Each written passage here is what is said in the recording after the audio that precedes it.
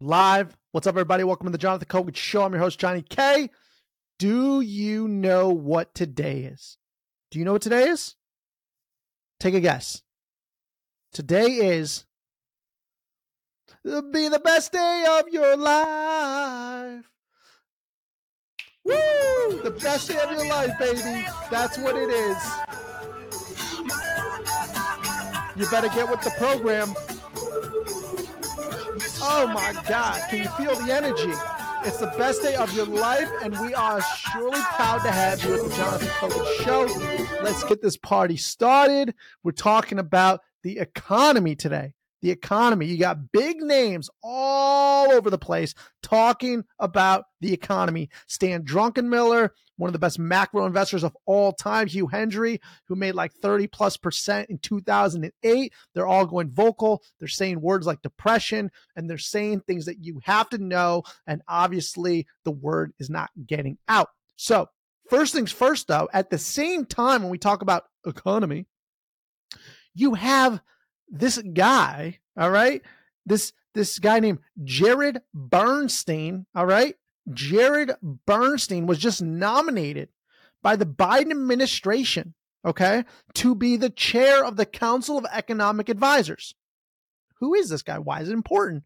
Take a listen to this question in Congress from, it looks like Mr. Timmons, asks Gary Gensler, okay? Gary Gensler. Looks like the bottom of my shoe. But anyways, asks him about this guy who's being promoted to be the lead economic guy for Biden, about his article that he wrote in 2014, which we're going to get into after this, about how all he wants is the end of the U.S. dollar. He doesn't want the U.S. dollar to be the world reserve currency. Listen to him ask this question. You gotta listen closely, all right? Tough to hear. I'll talk about it afterwards. Take a listen. Question, and I gotta be honest, I don't know how you're gonna answer it, so I'm kind of excited. So in 2014, Jared Bernstein published an op-ed in the New York Times titled "Dethrone, quote, King Dollar," where Mr. Bernstein advocated for government to actively take steps to remove the dollar as the global. Has now nominated him to be the head of his Council of Economic Advisors. All while the Chinese are actively undermining the dollar as a global reserve currency, and their successes are increasing both in number. Increasing. Do you agree with Mr. Bernstein that the U.S. government should take steps to actively remove the dollar as reserve currency? We agree. I really.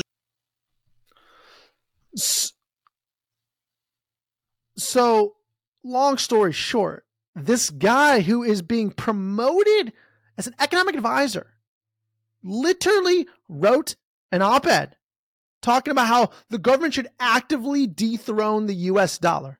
I have it on my screen. If you're only listening to this, is from Jared Bernstein. This is the New York Times, called "Dethrone King Dollar." I won't read it all, but just to give you an idea, he wants the government to actively destroy the dollar as the world reserve currency. And obviously, when the world is upside down, when left is right, red is blue, up is down is up, and everything's opposite day, you promote this guy to the highest rankings in the political sphere of economic influence. Oh, that sounded really smart. Okay, here we go. I'm going to read from the article now, just a little bit. There are few truisms about the world economy, but for decades, one has been the role of the United States dollar as the world's reserve currency. It's a core principle of American economic policy. After all, who wouldn't want their currency to be the one that foreign banks and governments want to hold in reserve?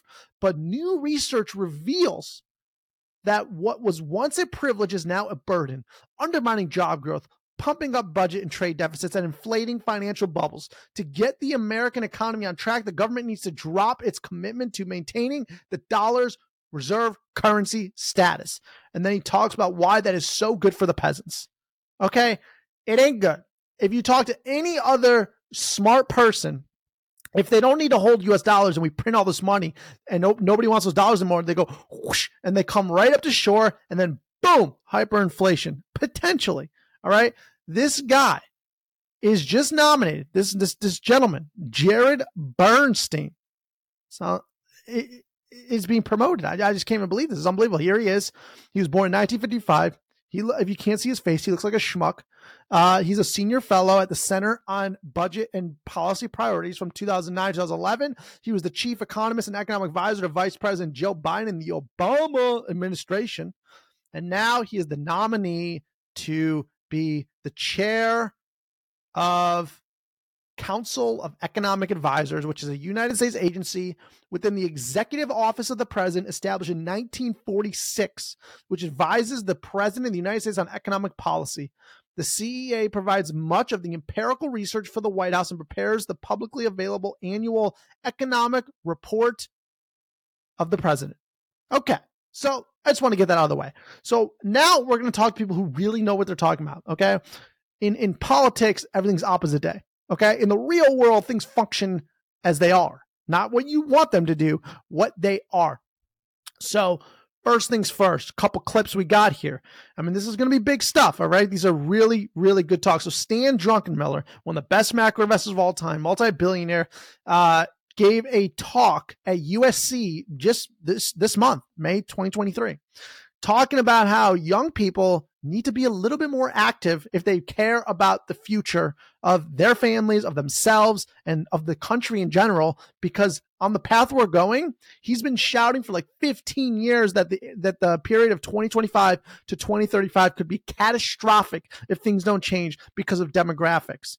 And I've said this on this podcast so many times. You got to go listen to other episodes, how important demographics is. Demographics is destiny. And people do not understand how the aging populations of Europe and other places in the world where the U.S. actually is much better. We're in a much better place because we have millennials. Millennials don't exist in Europe. They're just old, but we're still going to have boomers. And there's more boomers than there are millennials. And there's going to be more older people than there are younger people to be productive in society to pay the benefits to the older people. Listen to Stan talk about it, okay? He's the expert. He's one of the most respected investors of all time, talking to USC, MBA students. There's nothing to see if you're watching it. It's just audio, but take a listen. This is why young people should care and get a little more active. I suppose it's a generational issue.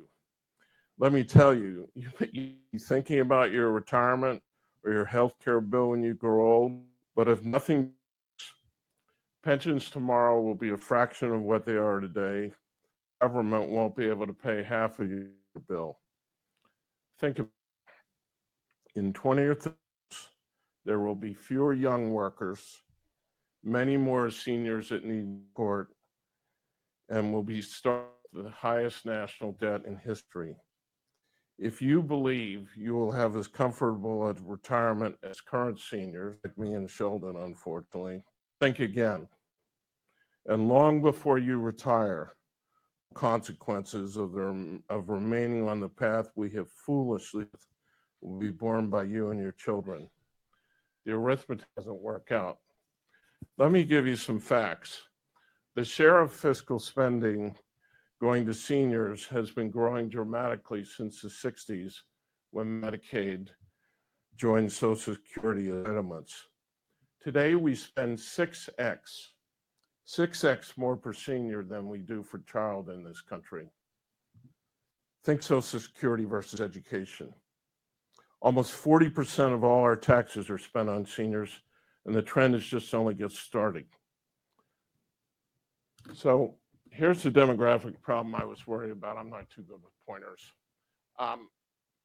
This is when I came here, and this is where we are now. What I was worried about is after World War II and everybody came back, everybody had a bunch of babies. And the birth rate peaked in 1957 at 3.7. It's currently under 2. So you had this moving bulge of Sheldon and I and a zillion others, and we're the boomers. The problem is the boomers are all turning 65 right when that line hits, and we continue to grow and we're living longer, but the current generation isn't making babies at that rate anymore. So what you have is a huge growth in surplus of older Americans who are receiving entitlements, but you don't have the younger workers creating enough revenue to pay for them. So if you look at this, we're just getting underway in terms of the consequences of this great boom. In 25 years, the spending on seniors, it's up there on the chart, will grow to 70% of all taxes. It'll be 60% in 20 years. It's 40% today. Effectively, these entitlements, they're going to be compounding away, and they're going to squeeze everything else out in terms of private and public investment. In this context, the fiscal recklessness of the last decade, for me, given what my thoughts were, has been like watching a horror movie unfold. Look at this chart. You're looking at the level of indebtedness only comparable of the U.S. over the last 100 years, and you'll see the big bulge when we had to pay for World War II, and then you'll see the big bulge now. Since I came to USC and talked about this, the federal debt, which I was concerned about at the time, has grown from 15 trillion to 31 trillion. But what is worse, and this is what annoys me, and I know one time, right before I came here, some Republican was ranting about the debt because it's 32 trillion. Do you know that the 32 trillion assumes the federal government will never make another Social Security or Medicare payment? Only government accounting could think that the government is never going to make another payment. Not one, not to me. So what he's saying is that we are running out of money. We're talking about, we got the debt ceiling coming up, right? That's one thing. All right. And then we got 32 trillion if we don't print any more money. And in 25 years, 70% of all tax revenue has to go to supporting seniors. That's with no money being invested in younger people, in social programs, in helping people. None of it. It's just for the elders. I mean, this is a major, major problem. And now you're having mainstream publications like Axios come out and talk about this stuff. But there is one more. He talks about the mathematics behind it, the arithmetic. And I do want him to break that down for you, and then we can cover it on the other side. So we're all on the same page here. So listen to this real quick from the same talk, a little bit ahead. So just take a listen. Yourself how much taxes you need to be raised today to maintain the current level of safety net into the future going forward. That amount economists call the fiscal gap. That's how much you would have to raise taxes today to keep these payments that we've promised the same in the future as they are now. Today, that measure is 7.7% of GDP. When I presented here 10 years ago, it was 7.2% of GDP. Okay, what does 7.7% fiscal gap of GDP means? Here's what it means.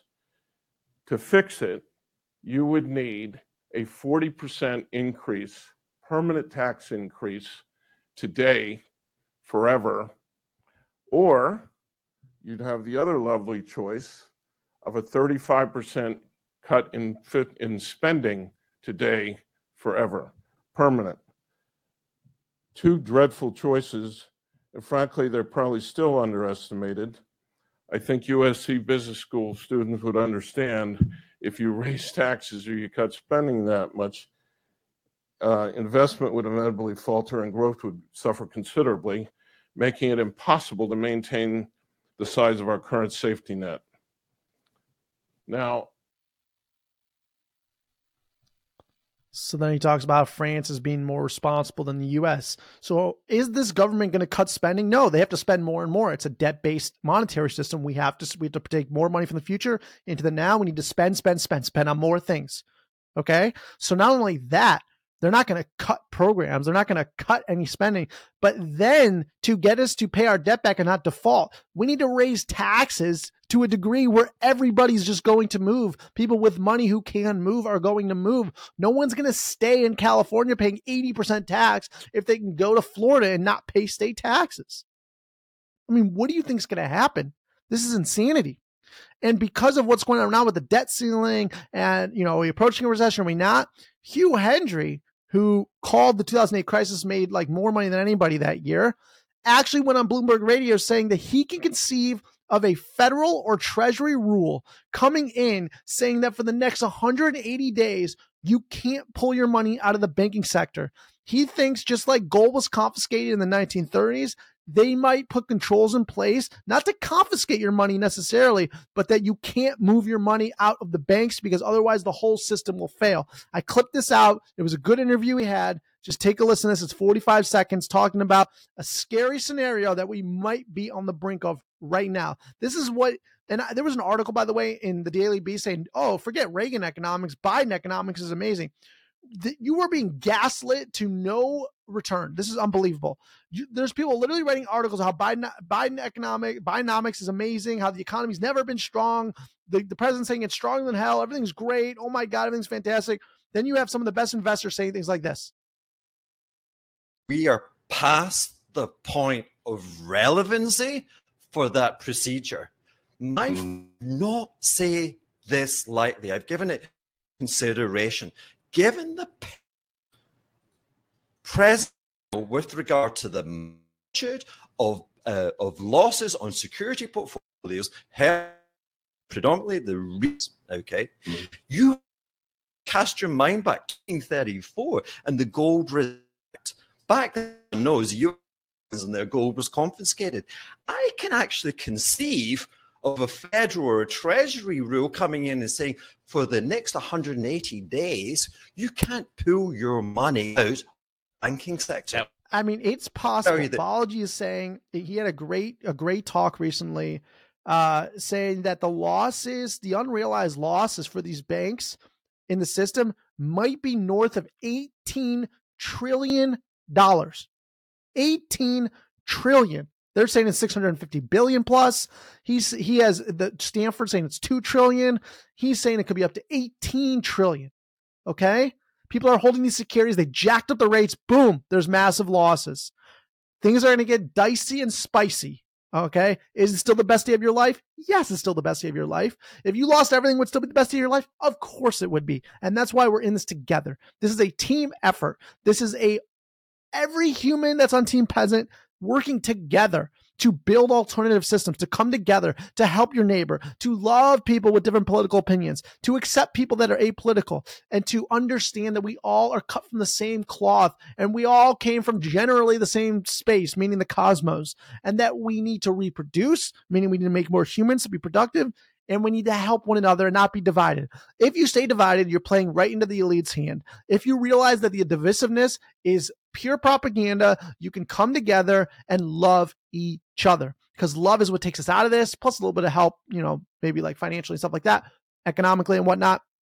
But we need to realize that the time is now. We're running out. It's May. The whole debt ceiling fiasco is about to take off. You got the best investors of all time telling you that in fact, I even have a clip here. I'll end it with this of Hugh saying how we've only had 4 depressions, and this is one of them. This is just a little clip saying, listen, you better take this seriously and educate yourself. All right. This is with Keith McCullough of Hedgeye. Take a listen. Thankfully, in 200 years, I think we've had 4 depressions. 18, end of the 1830s, 1870, 75 into the 90s, the 1930s, and today. And each time it is parallel, and so the Marxists have got to come in, and we've just got to redistribute income. And human ingenuity, no. So he's saying that this is a depression. He's saying that, and listen, I've been saying on this podcast, I thought I figured out a little while ago that all this chaos was happening last 3 years for a cover up for the end of the monetary system. It's an absolute economic collapse. The US dollar might lose reserve currency status. Balaji puts the odds. He says 10% chance it happens in months, 89% that it happens in years, and 1% or something like that happens in decades, or in a century, something like that. But there is a significant chance this happens in years and even months. Pay attention. I'm going to keep getting you the truth, nothing but the truth. Please subscribe to the Jonathan Kogan Show wherever you get your podcasts. Subscribe to the YouTube channel. Subscribe to the Rumble channel. And listen, we're going to have more coming at you like hot fire and spice. I'll see you later. Bye. Oh, I didn't even cover that.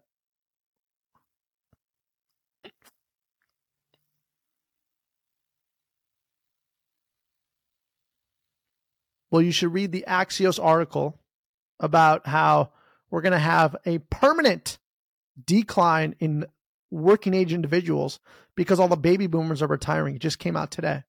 So that's also amazing.